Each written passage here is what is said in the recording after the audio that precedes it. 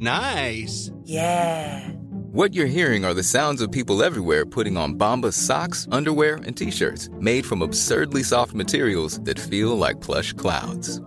Yeah, that plush. And the best part? For every item you purchase, Bombas donates another to someone facing homelessness. Bombas. Big comfort for everyone. Go to bombas.com/ACAST and use code ACAST for 20% off your first purchase. That's bombas.com/ACAST. Code ACAST. Millions of people have lost weight with personalized plans from Noom. Like Evan, who can't stand salads and still lost 50 pounds. Salads generally for most people are the easy button, right? For me, that wasn't an option. I never really was a salad guy. That's just not who I am. But Noom worked for me. Get your personalized plan today at Noom.com. Real Noom user compensated to provide their story. In 4 weeks, the typical Noom user can expect to lose 1 to 2 pounds per week. Individual results may vary.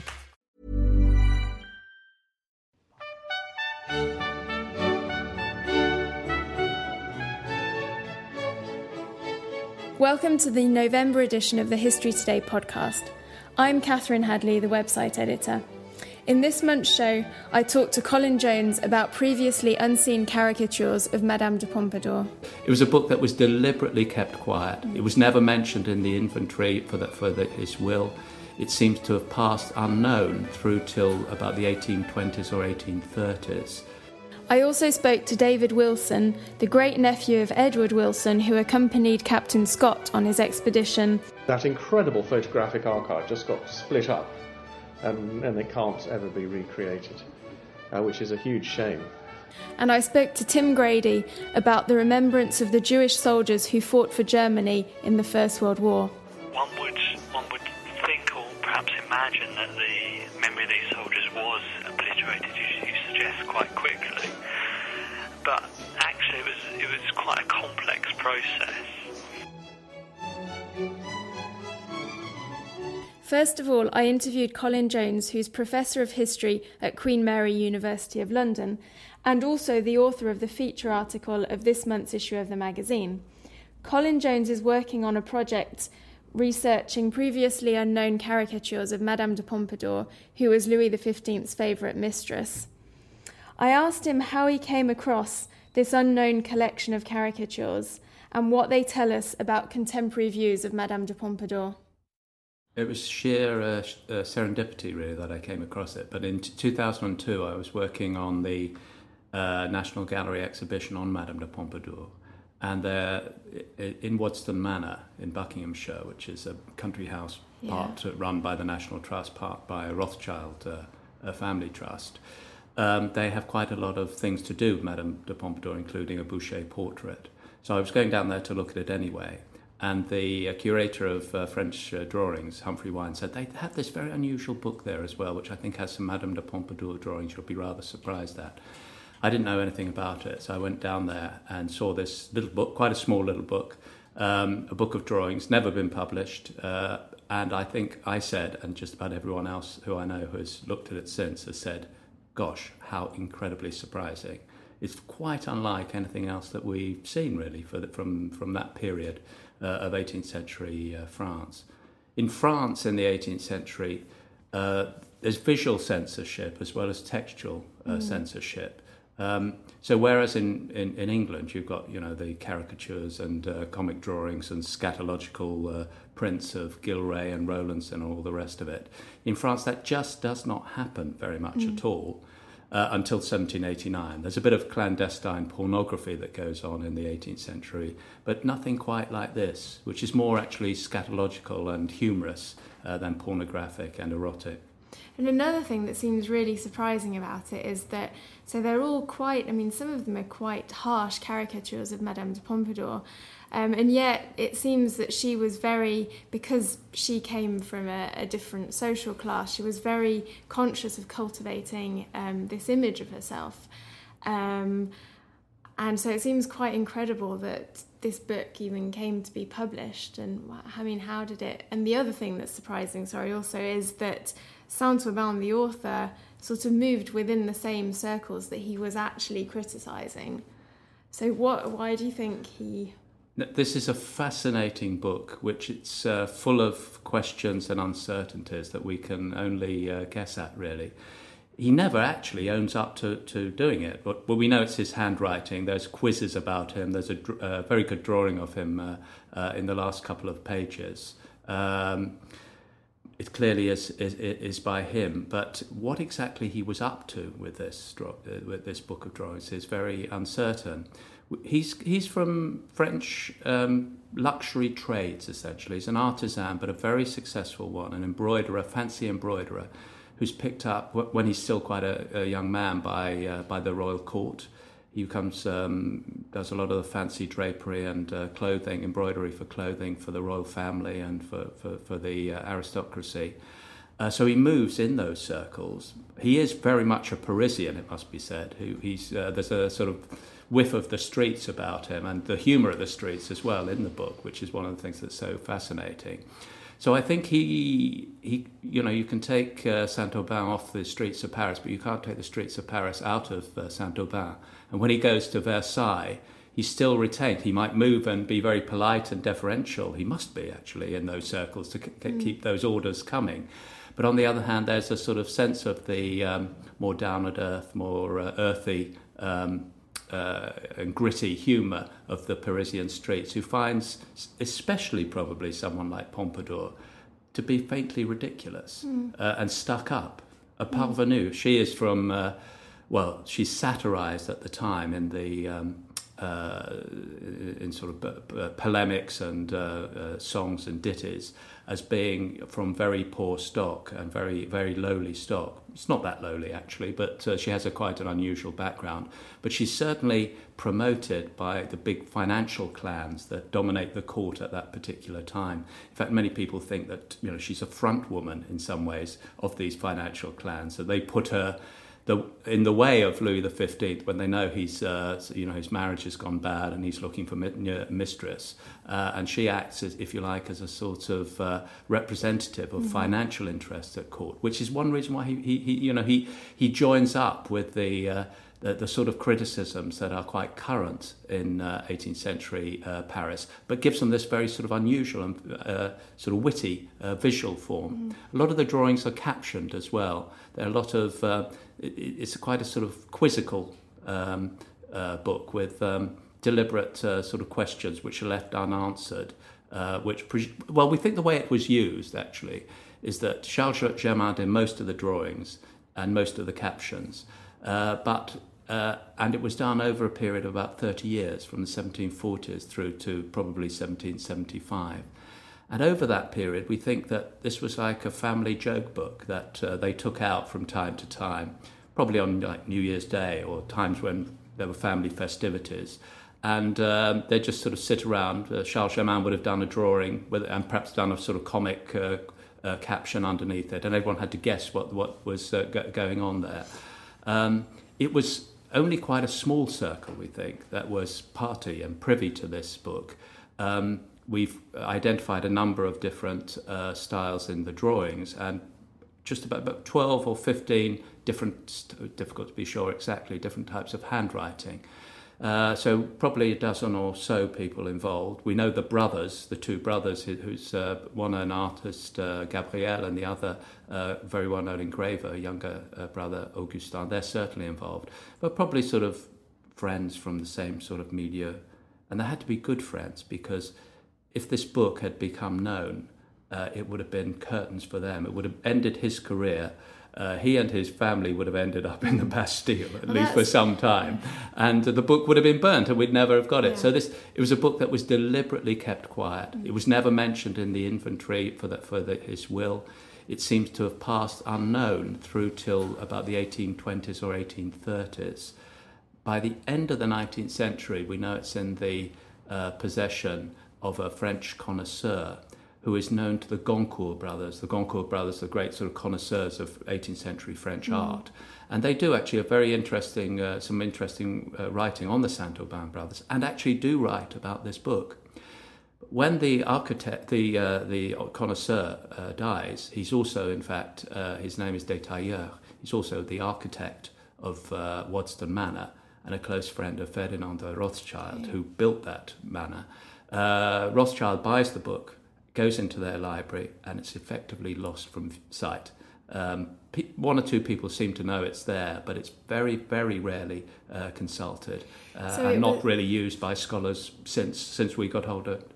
Sorry, so it was never published as such. I mean, No. And there's just one copy. It's absolutely no. It couldn't have been published. Yeah. I mean, it would have been a very dangerous book to have been published. Yeah, and obviously no one was. Yeah, she wasn't aware of it. The court wasn't aware of it. I think that's the fun of it. That's a lot of the fun to make drawings of people who are high and mighty, to poke fun at them, and in the rudest way sometimes, and them not to know. And then, of course, the next, after the weekend, probably, he goes back and is very polite and deferential and all the rest of it. Yeah. And to what extent, then, do you think it was really sort of a personal, really trying to criticise her, or was it more a general criticism of the age, and maybe there were things like the French public were generally perhaps quite critical of some of the failings of Louis XV's regime, like going to the 7 Years' War? I mean, was she maybe an unfortunate victim in that sphere of events? A lot of the drawings actually are focused in the 1750s, particularly the late 1750s and early 1760s, which is the period of the 7 Years' War from 1756 to 1763. So certainly people are talking about the war, they're talking about why it's going badly, and he is not the only individual to think that Madame de Pompadour has some sort of responsibility there. I mean, this is widespread gossip in Parisian and French national circles, really, through the 18th century. Well, really, she has played a big part before the war in setting up the alliance with France's long traditional enemy, Austria. And forming an alliance with them. And she played a big part in that, in fact, and was personally involved, was personally known to the Austrian envoy Starhemberg, and in fact some of the negotiations took place in her private residence as well. So she was known for that. Then, of course, the war starts after that. Many people in French public feel that France is drawn unwittingly and unwillingly into the war by the Austrian alliance, and then it goes very, very bad, and France starts loses its empire essentially outside Europe, but also loses terrible battles in the late 1750s. So everyone's looking around for scapegoats for this. Then Madame de Pompadour is quite a handy one, and one who, moreover, is often scapegoated in contemporary public opinion. So do you think you can say or that you can ascertain somehow what Saint-Aubin's views of Madame de Pompadour really were? I think that's the most difficult question of all, and I actually think he's one of these people who keeps two things going in their head quite easily. It's quite interesting. He and his brother Gabriel, who does it more than he, they used to go to auctions, artworks, and he used to jot down drawings and little writings in the margin of the catalogues. And in one of these, he imagines himself as being in the auction, as an actor in a play, and he says, we're all acting, and I'm an actor as well. And I think he sees himself as an actor out in Versailles, doing these things, but I think he probably does that in Paris as well. He's from quite humble stock. He's really makes it because he's a superb luxury artisan, and so he can keep these sort of different parts of his head fairly compartmentalized, almost one from the other, without it being too much of a problem. So I don't want to essentialize Charles Germain and say he's either this or either that. He's someone who sort of hits the switches and plays around with the levels quite interestingly, and I think he likes it and he finds that fun. One of his family say after him that he was really nice person, very likeable, very good with the ladies. It was absolutely at home wherever he went and was rather caustic and witty. And I think that's the sort of character that we get on looking at these drawings. Thank you very much. That was Colin Jones on caricatures of Madame de Pompadour.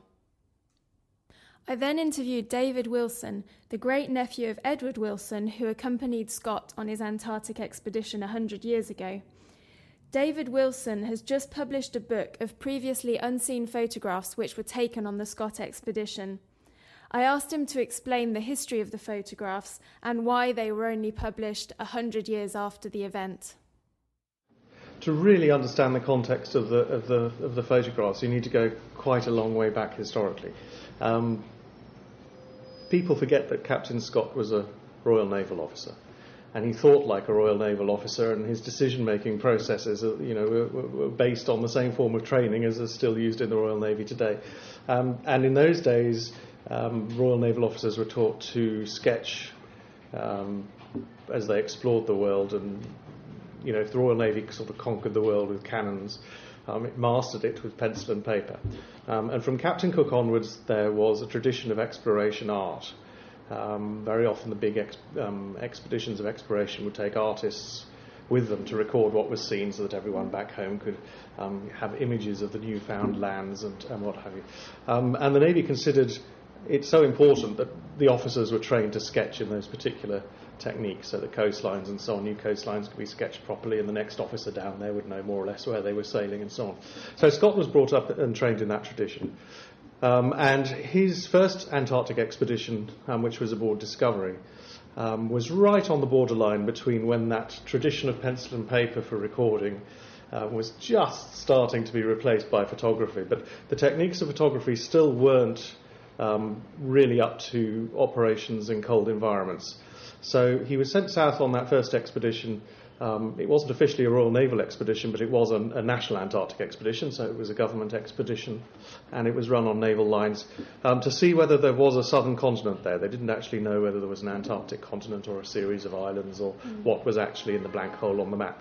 And he took with him plenty of cameras, which were operated by under Lieutenant Skelton, and he also took with him an expedition artist who happened to be my great-uncle, who was perhaps the last of the great expedition artists, and he painted and drew yards and yards of topographical coastlines. I mean, some of the drawings are long, yards long, sort of 20, 30 feet long, detailed drawings of the coastline that they found down in the Antarctic and so on. And when that expedition came back, Scott was very determined that the photographs that had been taken should be published in a scientific volume.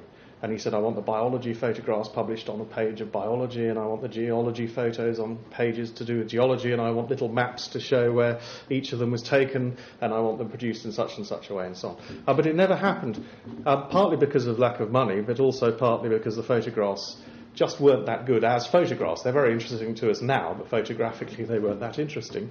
And the pencil and paper and the paintings were still better as scientific representations of geographical discovery. But that set Scott to thinking how he might do it in the future. So the roots of his photographs sort of come out of that tradition that sort of ends with the Discovery expedition, if you like. And when he decided to go back for his second expedition, the second expedition had two objectives. One was to conquer the South Pole for the British Empire, which is the one everybody remembers, but also an extensive scientific program and program of exploration. So he took with him the largest team of scientists that had been south up to that point. And he took with him, my great-uncle by that point was the chief of the scientific staff as well as an expedition artist. But critically, Scott invited a professional photographer to go with him on that second expedition.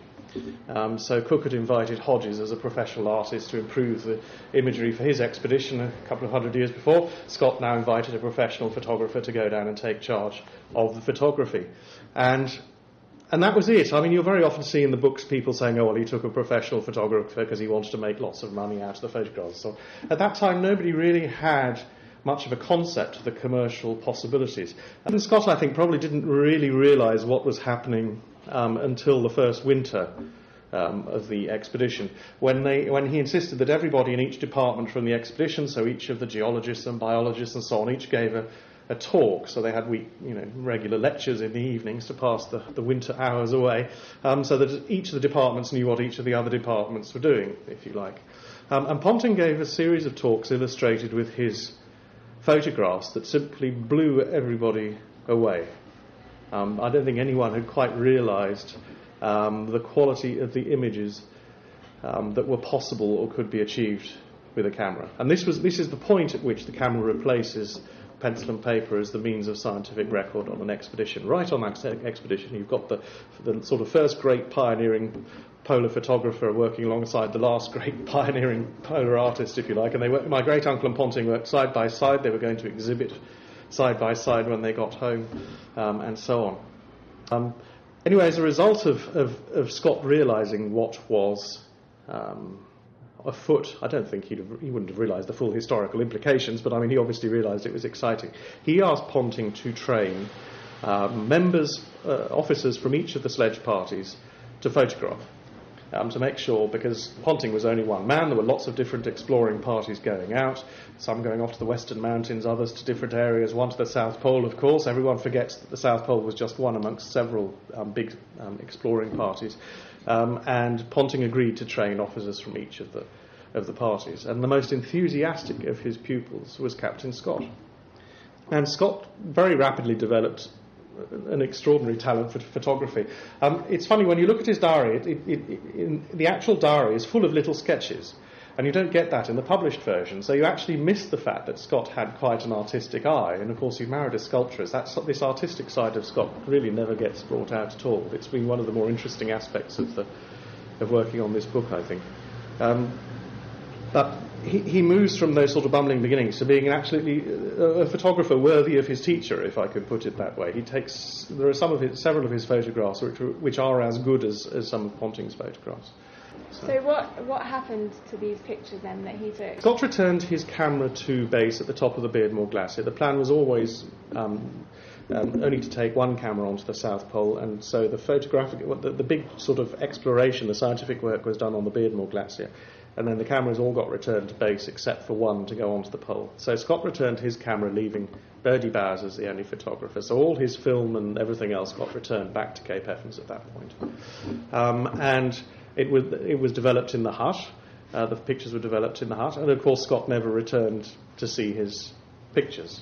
The history of the photographs is a little bit murky because the archive isn't terribly complete on the question, I have to be honest. But as best as I can ascertain, once the expedition returned home, all the photographs were collected together by the committee that was in charge of the expedition, and a selection were chosen for publication. Most of those were Ponting's, but also some other people's photographs, and those included about 10 of Captain Scott's photographs. There are well over 100 in existence, so they just chose 10. They very quickly got very confused.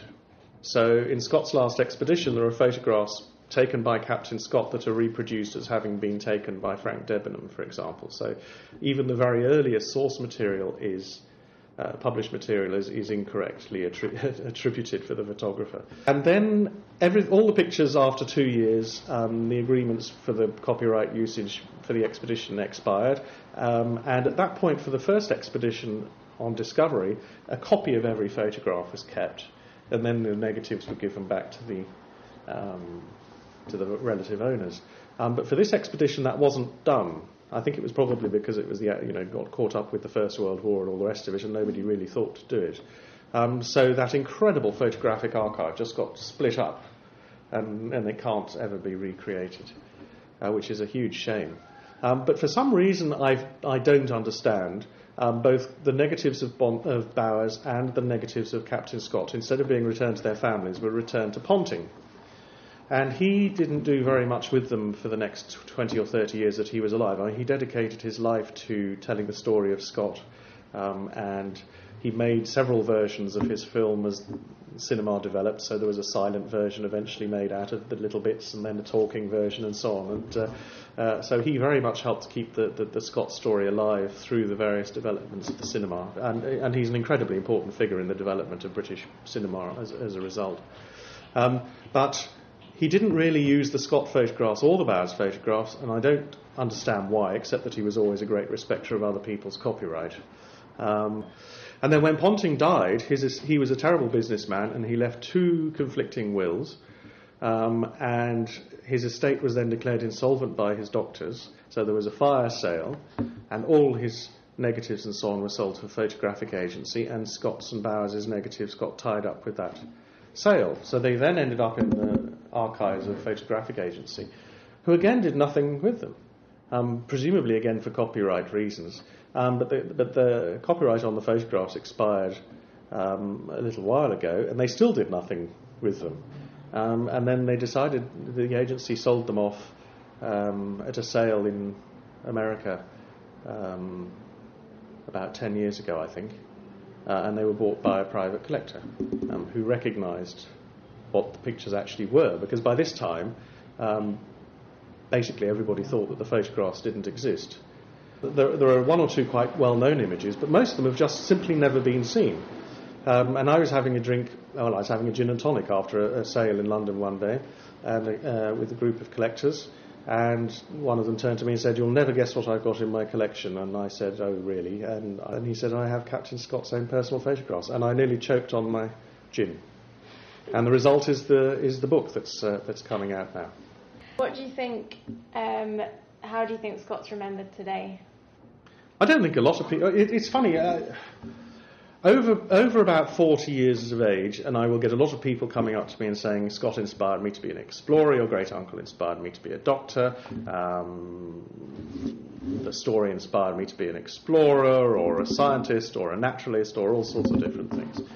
But I don't think under that age group it's less common.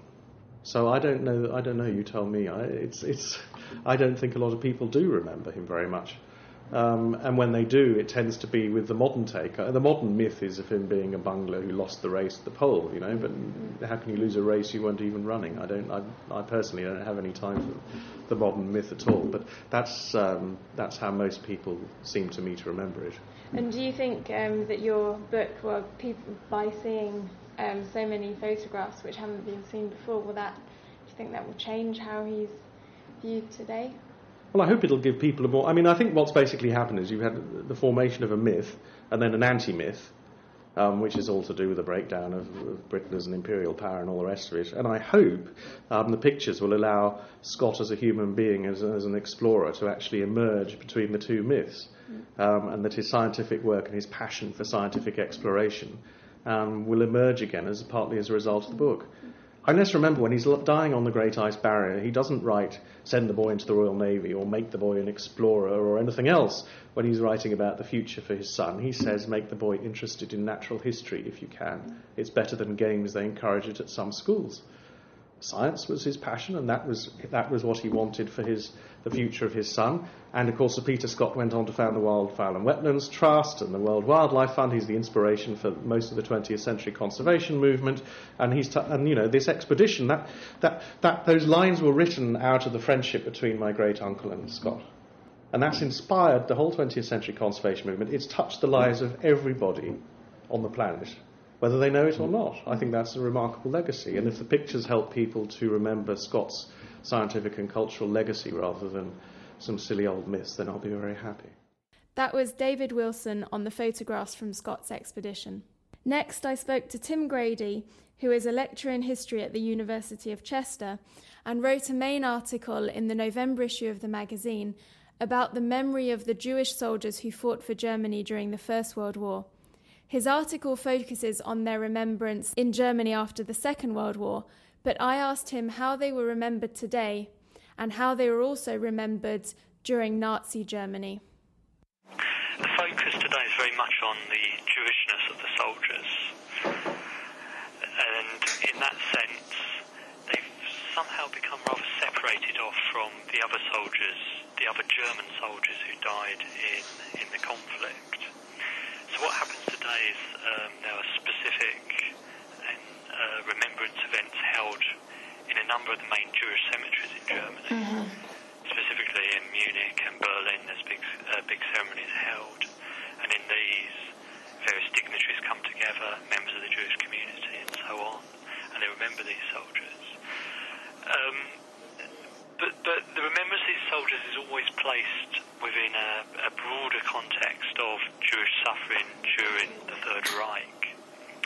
And the result of this is often that, I guess, the memory of the soldiers somehow becomes slightly linked to a broader narrative of Jewish suffering in 20th century Germany. Mm. And in this way, one ends up with, as I suggest, a slightly different different focus on these soldiers than the other soldiers of the First World War. Obviously, the memory of them has evolved in various ways since the end of the Second World War, and that you explain in the article. But what happened to them during Nazi Germany? Were they just literally, was the memory of them kind of obliterated as a large part of the Jewish population was? Or it's quite interesting to see how the Nazi regime dealt with the memory of these soldiers.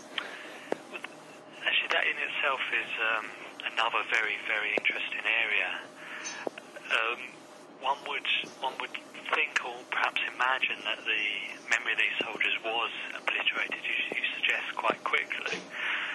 But actually it was quite a complex process.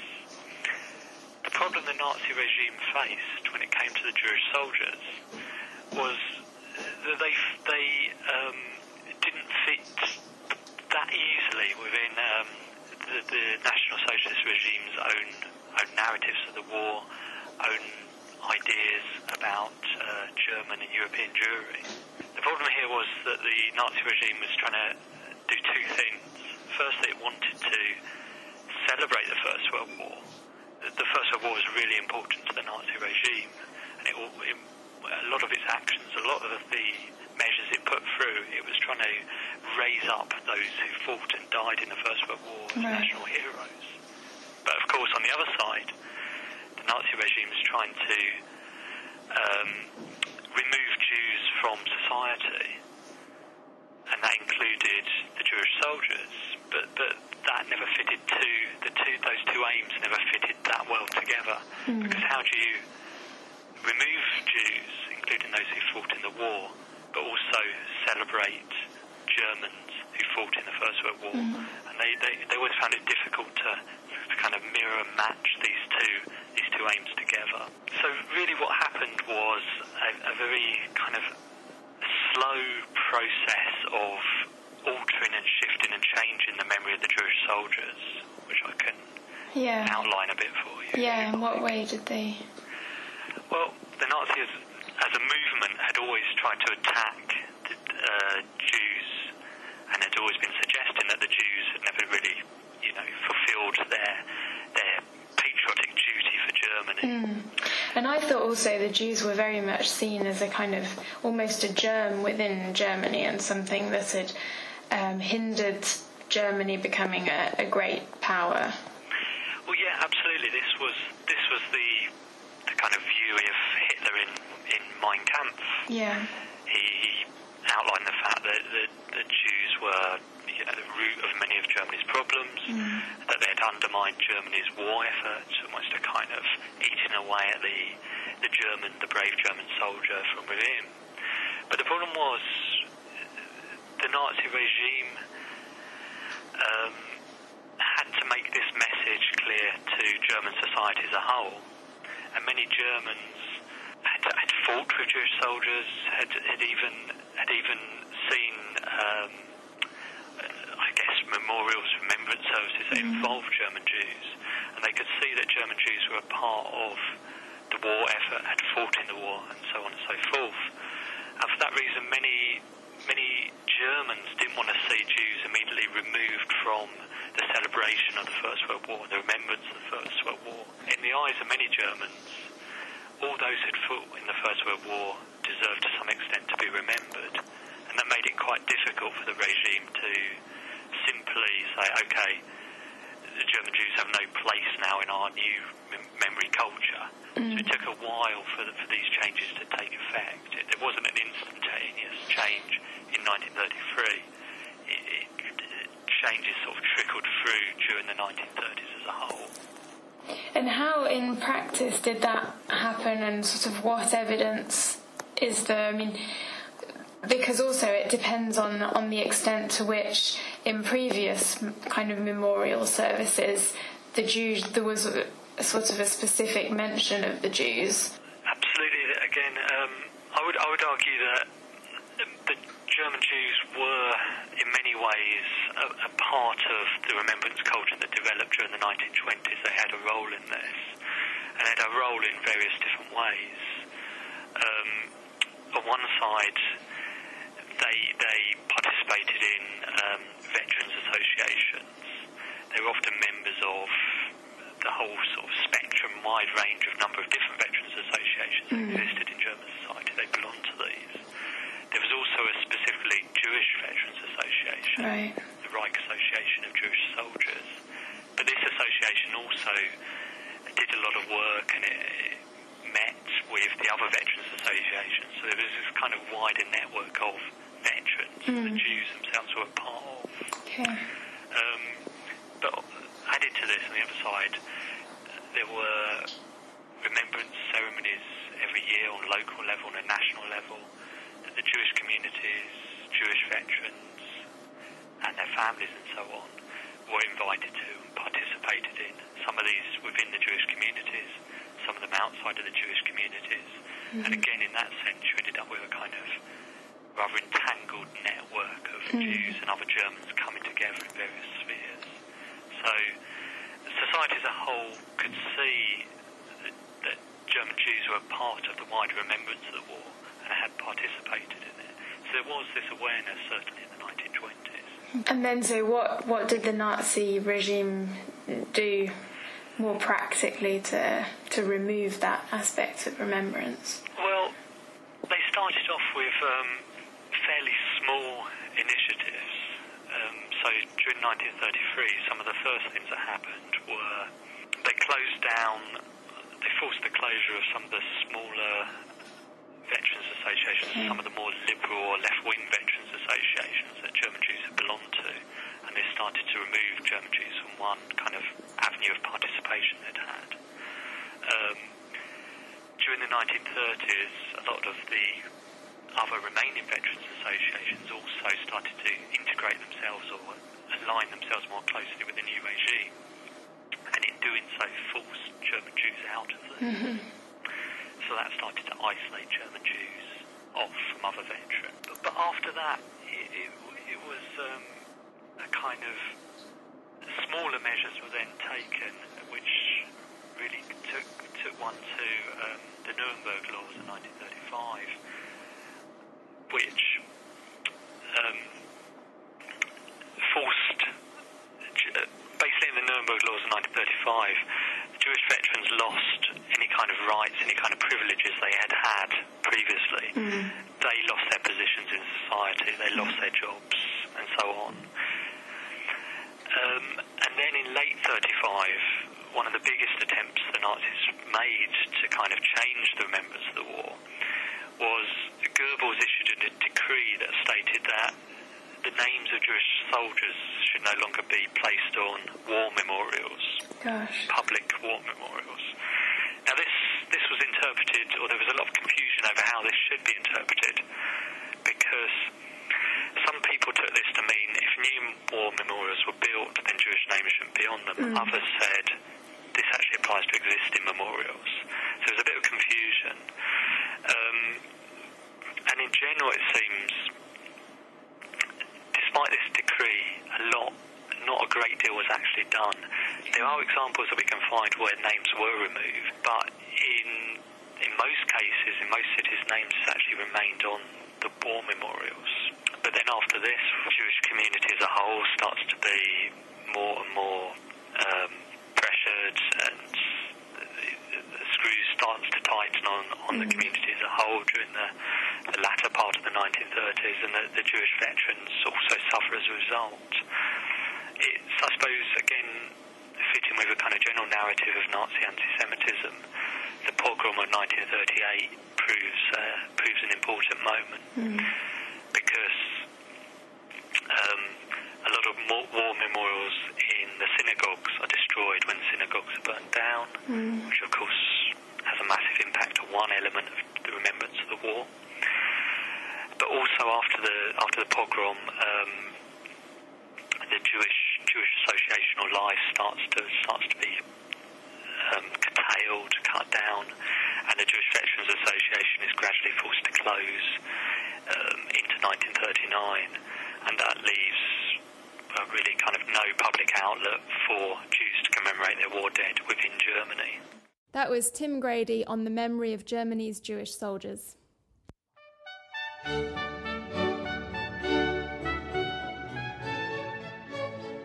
Thank you for listening to this month's podcast. You can read Colin Jones's article on Madame de Pompadour and Tim Grady's article on the Jewish soldiers who fought for Germany in the First World War in the November issue of the magazine, which is on sale now. You can also listen to previous podcasts by visiting historytoday.com/podcast.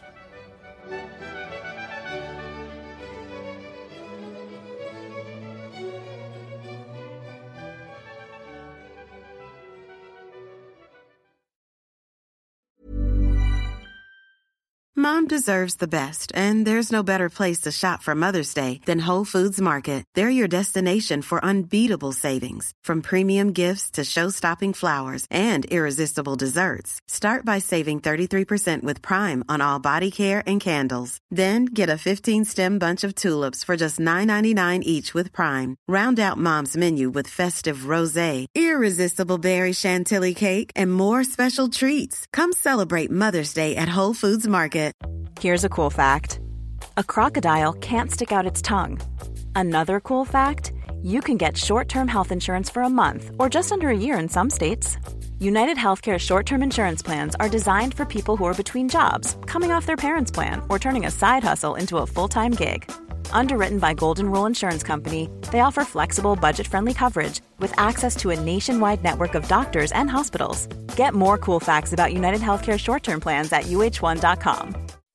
When you make decisions for your company, you look for the no-brainers. If you have a lot of mailing to do, Stamps.com is the ultimate no-brainer. Use the Stamps.com mobile app to mail everything you need to keep your business running with up to 89% off USPS and UPS. Make the same no-brainer decision as over 1 million other businesses with Stamps.com. Use code PROGRAM for a special offer. That's Stamps.com, code PROGRAM.